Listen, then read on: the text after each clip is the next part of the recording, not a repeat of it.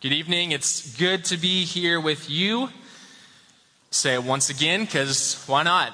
I would be curious to know how many of you have found yourself in the following situation. We don't have to do a show of hands. It's fine. But this is a safe place. If you want to kind of chuckle and maybe look to a spouse or a brother or sister, that's fine. More than once, something like this has happened in our household. I'm in the other room, probably the bathroom or something, getting ready for bed or getting ready for something, and from another room, I hear a shout. Joel, get in here right now. Of course, I think to myself, okay, something very pressing is happening. Something urgent is afoot. And I run in, ready to fight the intruder, and what I find is someone in the household pointing to a corner of the room and saying, "Look, a spider." And usually, there's a little bit of a conversation, a little bit of a back and forth where I say, okay, yeah, just keep an eye on it. I'll get it whenever.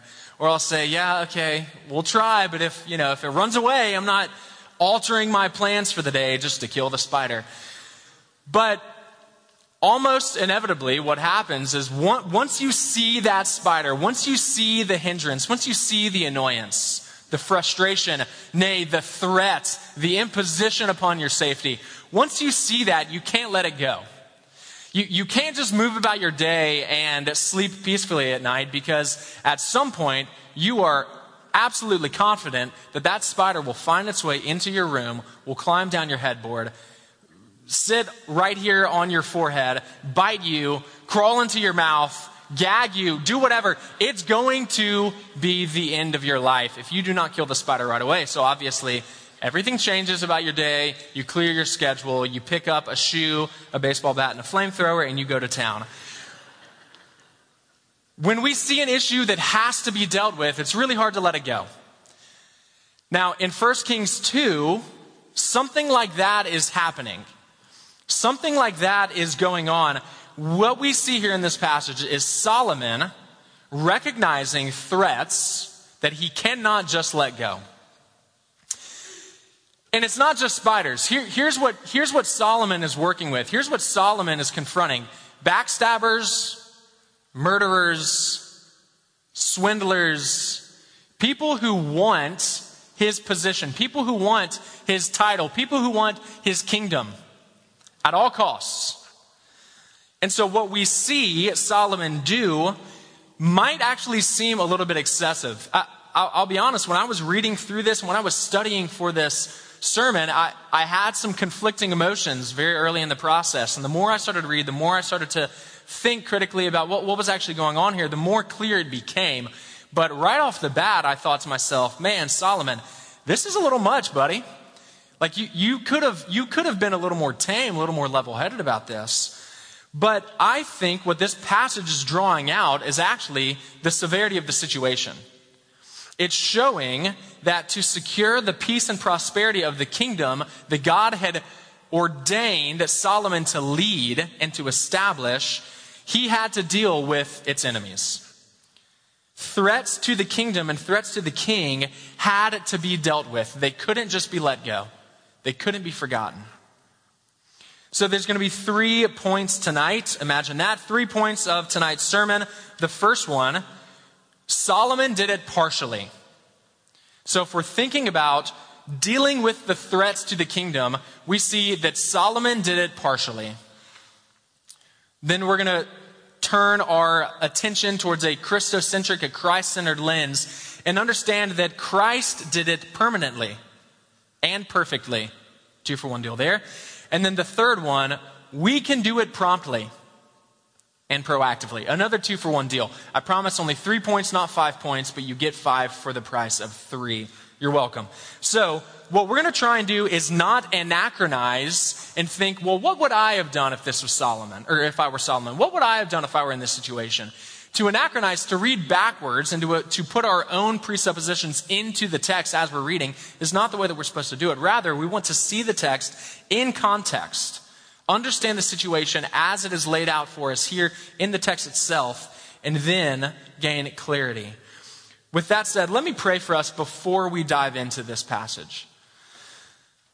Father, we pray that you would speak to us clearly, that you would give us understanding according to your word, that you would speak to us by your Spirit, that we would see and know that you are good and that you have worked and you will continue to work through the outpouring of your kingdom and through leaders that you call to steward responsibility in your kingdom. We pray that we would see that even tonight. It's in your Son's name we pray. Amen. So let's jump in at verse 13. And we're just going to read to the end of chapter 2. Then Adonijah, the son of Haggith, came to Bathsheba, the mother of Solomon. And she said, "Do you come peacefully?" He said, "Peacefully." Then he said, "I have something to say to you." She said, "Speak." He said, "You know that the kingdom was mine, and that all Israel fully expected me to reign. However, the kingdom has turned about and become my brother's, for it was his from the Lord. And now I have one request to make of you. Do not refuse me." She said to him, "Speak." And he said, "Please ask King Solomon, he will not refuse you, to give me Abishag the Shunammite as my wife." Bathsheba said, "Very well, I will speak for you to the king." So Bathsheba went to King Solomon to speak to him on behalf of Adonijah. And the king rose to meet her and bowed down to her. Then he sat on his throne and had a seat brought for the king's mother, and she sat on his right. Then she said, "I have one small request to make of you. Do not refuse me." And the king said to her, "Make your request, my mother, for I will not refuse you." She said, "Let Abishag the Shunammite be given to Adonijah your brother as his wife." King Solomon answered his mother, "And why do you ask Abishag the Shunammite for Adonijah? Ask for him the kingdom also, for he is my older brother, and on his side are Abiathar the priest and Joab the son of Zeruiah." Then King Solomon swore by the Lord, saying, "God, do so to me and more also, if this word does not cost Adonijah his life. Now therefore, as the Lord lives, who has established me and placed me on the throne of David my father, and who has made me a house as he promised, Adonijah shall be put to death today." So King Solomon sent Benaiah the son of Jehoiada, and he struck him down, and he died. And to Abiathar the priest, the king said, "Go to Anathoth, to your estate, for you deserve death. But I will not at this time put you to death, because you carried the ark of the Lord God before David my father, and because you shared in all my father's affliction." So Solomon expelled Abiathar from being priest of the Lord, thus fulfilling the word of the Lord that he had spoken concerning the house of Eli in Shiloh. When the news came to Joab, for Joab had supported Adonijah, although he had not supported Absalom, Joab fled to the tent of the Lord and caught hold of the horns of the altar. And when it was told King Solomon, "Joab has fled to the tent of the Lord, and behold, he is beside the altar," Solomon sent Benaiah, the son of Jehoiada, saying, "Go, strike him down." So Benaiah came to the tent of the Lord and said to him, "The king commands, come out." But he said, "No, I will die here." Then Benaiah brought the king word again, saying, "Thus said Joab, and thus he answered me." The king replied to him, "Do as he said, strike him down and bury him, and thus take away from me and from my father's house the guilt for the blood that Joab shed without cause. The Lord will bring back his bloody deeds on his own head, because without the knowledge of my father David, he attacked and killed with the sword 2 men more righteous and better than himself, Abner the son of Ner, commander of the army of Israel, and Amasa the son of Jether, commander of the army of Judah. So shall their blood come back on the head of Joab and on the head of his descendants forever. But for David and for his descendants and for his house and for his throne, there shall be peace from the Lord forevermore." Then Benaiah the son of Jehoiada went up and struck him down and put him to death, and he was buried in his own house in the wilderness. The king put Benaiah the son of Jehoiada over the army in place of Joab, and the king put Zadok the priest in the place of Abiathar. Then the king sent and summoned Shimei and said to him, build yourself a house in Jerusalem and dwell there. And do not go out from there to any place whatever. For on the day you go out and cross the brook Kidron, know for certain that you shall die. Your blood shall be on your own head." And Shimei said to the king, "What you say is good. As my lord the king has said, so will your servant do." So Shimei lived in Jerusalem many days. But it happened at the end of 3 years that 2 of Shimei's servants ran away to Achish, the son of Maacah, king of Gath. And when it was told Shimei, "Behold, your servants are in Gath," Shimei arose and saddled a donkey and went to Gath, to Achish, to seek his servants. Shimei went and brought his servants from Gath. And when Solomon was told that Shimei had gone from Jerusalem to Gath and returned, the king sent and summoned Shimei and said to him, "Did I not make you swear by the Lord and solemnly warn you, saying, know for certain that on the day you go out and go to any place whatever, you shall die? And you said to me, what you say is good, I will obey. Why then have you not kept your oath to the Lord and the commandment with which I commanded you?" The king also said to Shimei, "You know in your own heart all the harm that you did to David my father. So the Lord will bring back your harm on your own head. But King Solomon shall be blessed, and the throne of David shall be established before the Lord forever." Then the king commanded Benaiah, the son of Jehoiada, and he went out and struck him down, and he died. So the kingdom was established in the hand of Solomon. This is the word of the Lord. So what we see here first is that Solomon established the kingdom, but in the grand scheme of things, he did it partially. So number one, Solomon did it partially. What and who did Solomon have to encounter? Who were the enemies of the kingdom? We're going to break it down into 4 categories, and admittedly, there's some overlap between people and categories. That's fine, but just for a little bit of clarity, we're going to stick with one category per person. The first thing, contenders. So the first enemy that we see is a contender. This is Adonijah, verses 13 to 25. What we see here is Adonijah making another move for a power grab. He thinks he's the rightful king. He thinks that he can run the kingdom better than Solomon. He's not showing himself to be a faithful man. Remember, after his first rebellion, when he tried to proclaim himself king, he runs and lays hold of the horns of the altar. And then when he repents and he says, "Oh, forgive me," he says, "Great, if you show yourself to be an honorable, faithful man, you will live." Right here, he is proving that he is not a faithful man. Plain and simple, he thought that he deserved to be in the place that Solomon had been put in by the Lord himself. And he even acknowledges that. It says, the kingdom is Solomon's by the Lord. The Lord gave it to him. So Solomon sees the trajectory of the situation here, and he determines to go ahead and eliminate it before it's too late. So he cuts off the problem before it can fester, before it can really take even more root, because it had already taken root.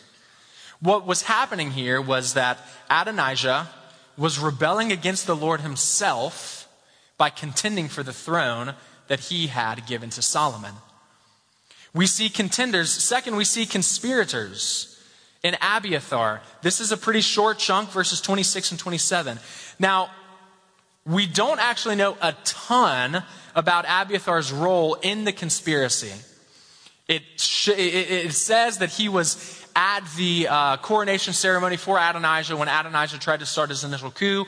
Abiathar was there. He approved of it. He was on his side. It says that in this text. But we don't get all the details. We don't know exactly how intentional and aggressive and proactive he was being in his conspiracy.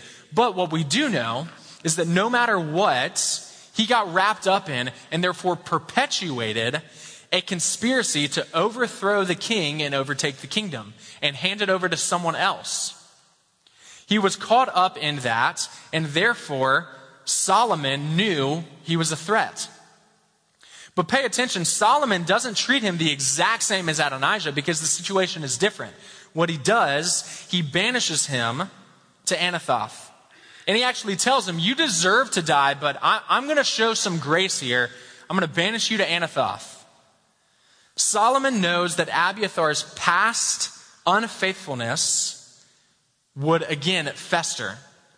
His past faithfulness, even to David, even to the Lord in his service as the high priest, did not guarantee absolute loyalty and security moving forward. Because he had proven that he was a conspirator. He had proven that he was not on the Lord's side. And it had to be dealt with. So we see contenders, conspirators. Third, we see deceivers. This is Joab. And Joab, again, is even more than a deceiver. He was also a murderer, etc. But Joab, he's deceptive in this passage. How? What does it look like? Well, number one, you might remember sort of the parallel situation in language that's used about Adonijah himself. When Adonijah gets caught, when Adonijah finally realizes that because of his power grab, Solomon was going to try and put him to death, he runs to the altar. He lays hold of the horns of the altar. Joab does the same thing. He mirrors that response. He says, well, it worked for him. Maybe it'll work for me too. Who knows? But here's the problem. It's all a farce. It's completely fake. It's a public show. He's putting on a show because once he's confronted, once he's actually talked to by Solomon himself, he says, no, I actually would rather die than humble myself and repent. I would rather die and double down on my conspiracy, double down on the deception, than humble myself before the king and acknowledge that I am in the wrong. He was trying to mimic what worked for Adonijah, but his heart was completely disengaged, and Solomon can perceive that. Solomon is not going to be fooled twice. It's very clear. So again, he deals with Joab. And then lastly, we see doubters. So we see contenders, conspirators, deceivers, doubters. Shimei, verses 36 through 46. Now, Shimei goes along for a little bit. He and Solomon go back and forth, and they come up with these parameters. They come up with sort of a layout of what the future is going to look like. And Shimei says, yeah, that sounds good. Thank you. That's cool. Thank you for not killing me. Really appreciate that. But then what happens, it says after 3 years, his circumstances take precedent. So after 3 years, something happens that causes him to supplant the commands of the king and to go back on his word and disobey the king, knowing what the risk was. He was told what his punishment would be. He was told, if you leave, if you go outside of this circle, if you go out of your jurisdiction, you're going to be put to death. That's the way that this works. And he said, yeah, that sounds great. I can do that.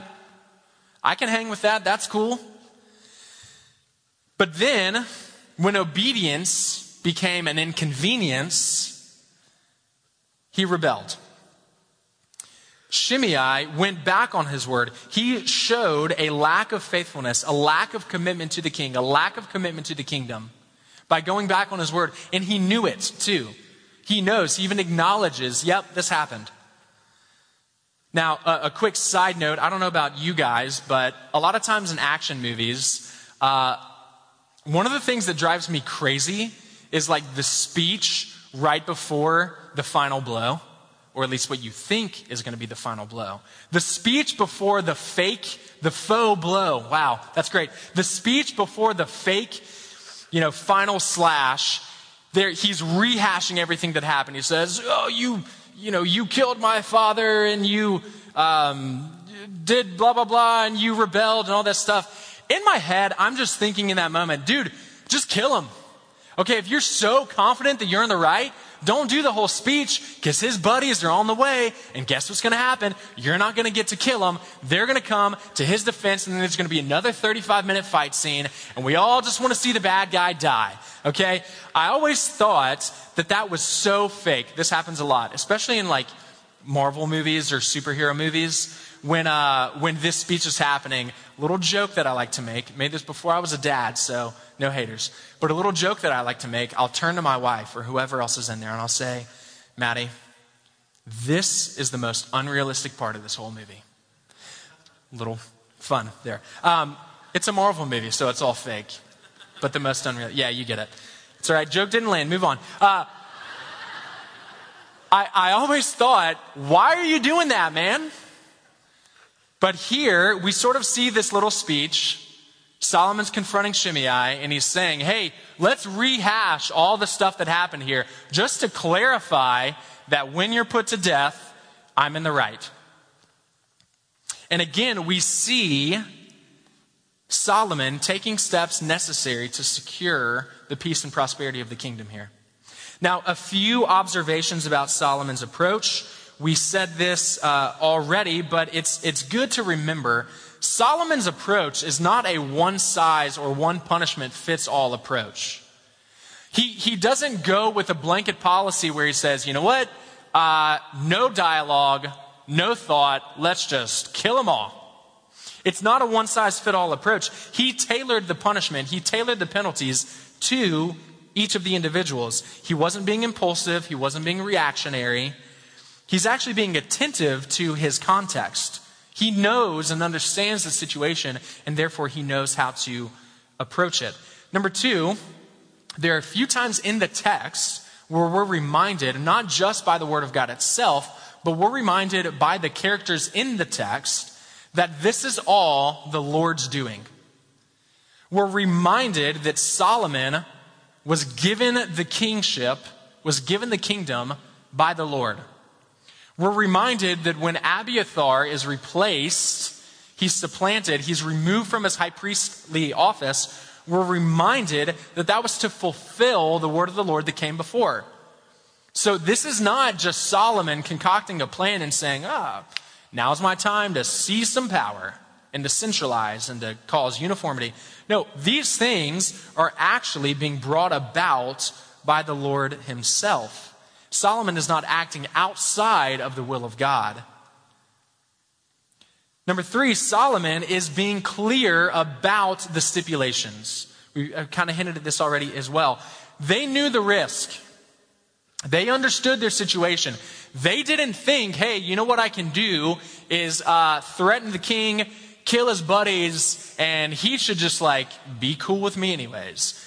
They knew the risks. Not only that, but they knew the stipulations. They knew the parameters. It's not that things were super vague and therefore they were being deceived. Solomon is actually being pretty clear. They just thought they could get away with it. They thought that Solomon wouldn't actually be able to follow through on the things that he's saying he will follow through on. And then the next thing, these men deserved punishment for their offenses. Now here, temporal proximity has a lot to do maybe with our response. So think about Joab. Had Joab been put to death immediately after he murdered those two people, you probably wouldn't have thought anything about it. But because there's some time removed, because there's a change of regime, it might strike us a little bit like, whoa, dude, can't you just let it go? The temporal proximity, the timing of it might make us feel like it was wrong, but in reality, everything that came before the justice, everything that came before the judgment was an act of grace and mercy on Solomon's part and on David's part.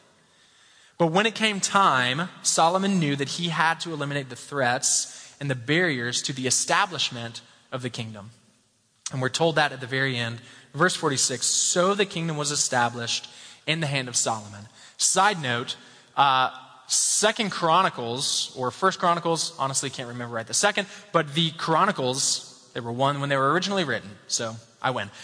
Chronicles, in the recounting of this episode saga, it's pretty clear. It doesn't actually bring up all the twists and the turns and everything. It just says, yeah, Solomon's kingdom was established, he took care of it, and everyone moved on.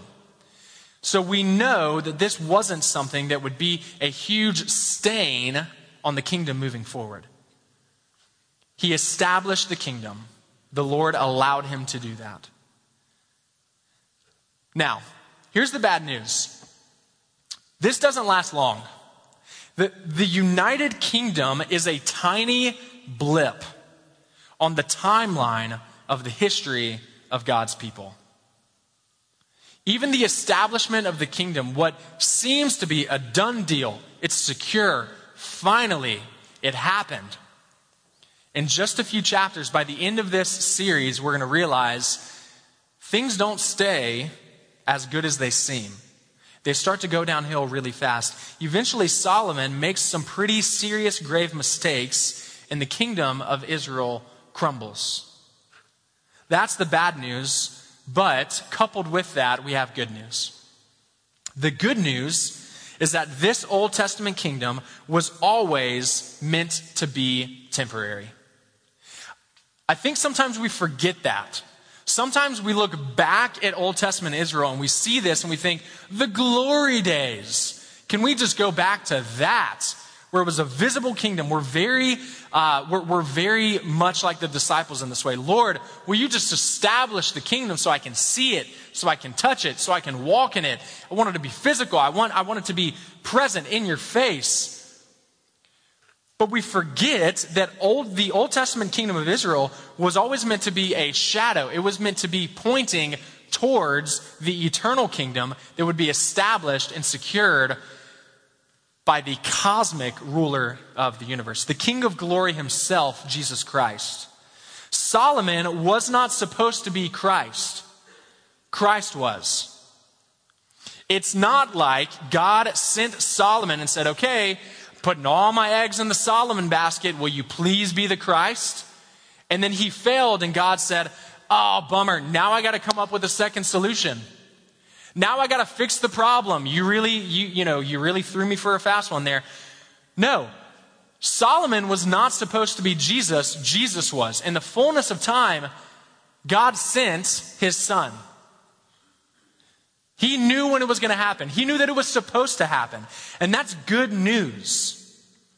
Which leads us to our second point. Christ deals with the threats permanently and perfectly. He does it in a way that is utterly and absolutely unique. He does it in a way where Solomon never could have and was never supposed to.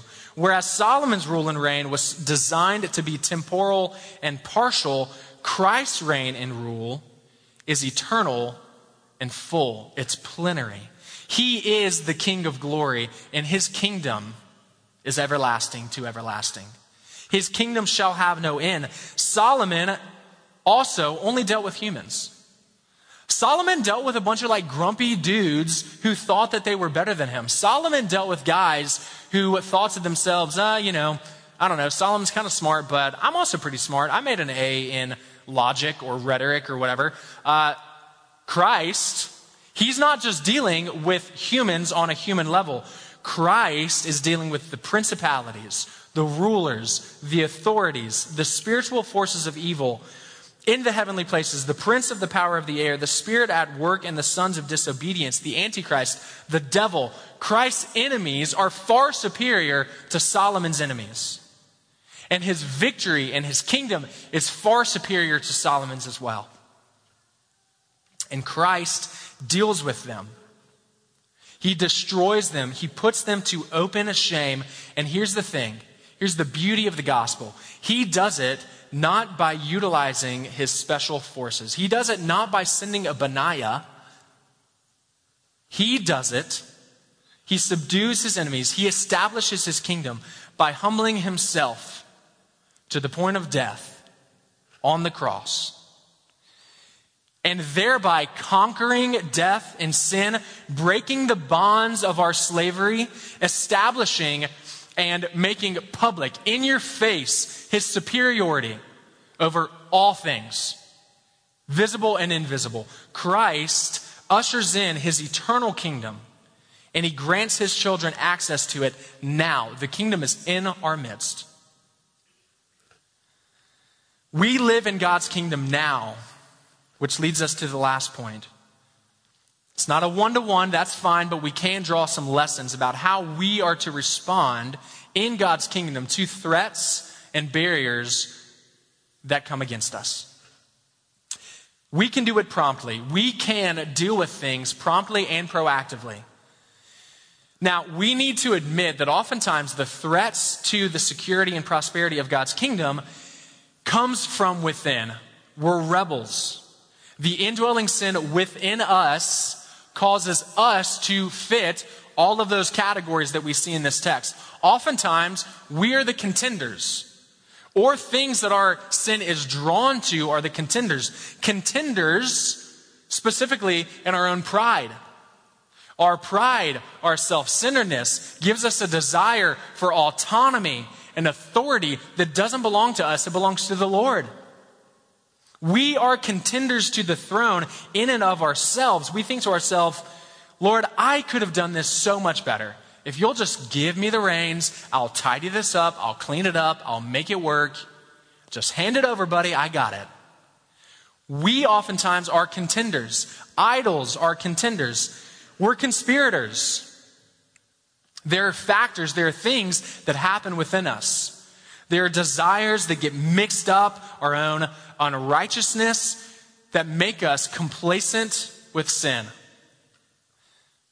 We are conspirators against the glory of the Lord when we buddy up with sin. When we buddy up with unrighteousness, we say, you know what? I don't love what's happening here, but it's the path of least resistance. I'm kind of just going to let it happen, and hopefully, it'll take care of itself down the road. We become co-conspirators with sin. We're deceivers, or we are deceived. Things that strike at our desires, things that strike at our emotions, they promise and experience a fulfillment and pleasure that they never could and never will be able to deliver. There are deceivers in the world. There are deceptions in our own hearts. The New Testament says, do not be carried away by the deceitfulness of sin. There are things in this world that deceive us and that make us think, you'll be okay. You're going to be fine. A little leaven doesn't leaven the whole lump. Just let it happen, and then you'll move past it, and you'll repent, and you'll be fine, and then everything's all hunky-dory. But we have to acknowledge these threats. We have to combat them. Lastly, there are doubters, or we become doubters. We believe that God does and will deal with sin and rebellion in the ways that he says he will. We have to believe that. And specifically, for Christians, we believe that the way that he has done that and will do that is through our union with Christ, is through our faith in Christ. By grace we are united to him. Our sins have been paid for. We've received full pardon, full atonement. That's good news. And we have to know and not doubt the fact that outside of Christ, we are dead in our sins. We will face judgment. The King will come. He will come and he will deal with sin in the ways that he's told us that he will. Believers are called, therefore, to walk by the Spirit, to live by the Spirit, to put to death the deeds of the flesh, to put to death the unrighteousness that remains within us, to put to death what is earthly in us. And we can, by the power of the Spirit, in humble reliance on the Word of God and prayer, we can walk by faith.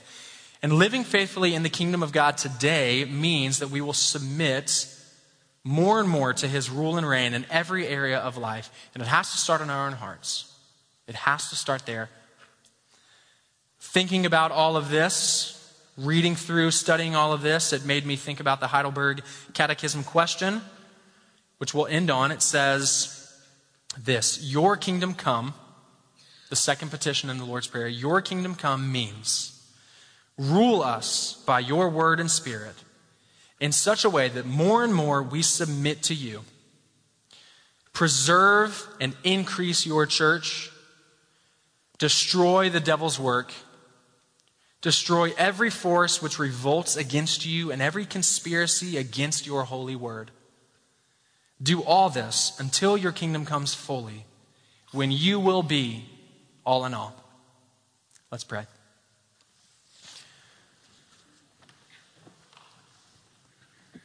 Father, we long for the kingdom to come as you taught us to pray.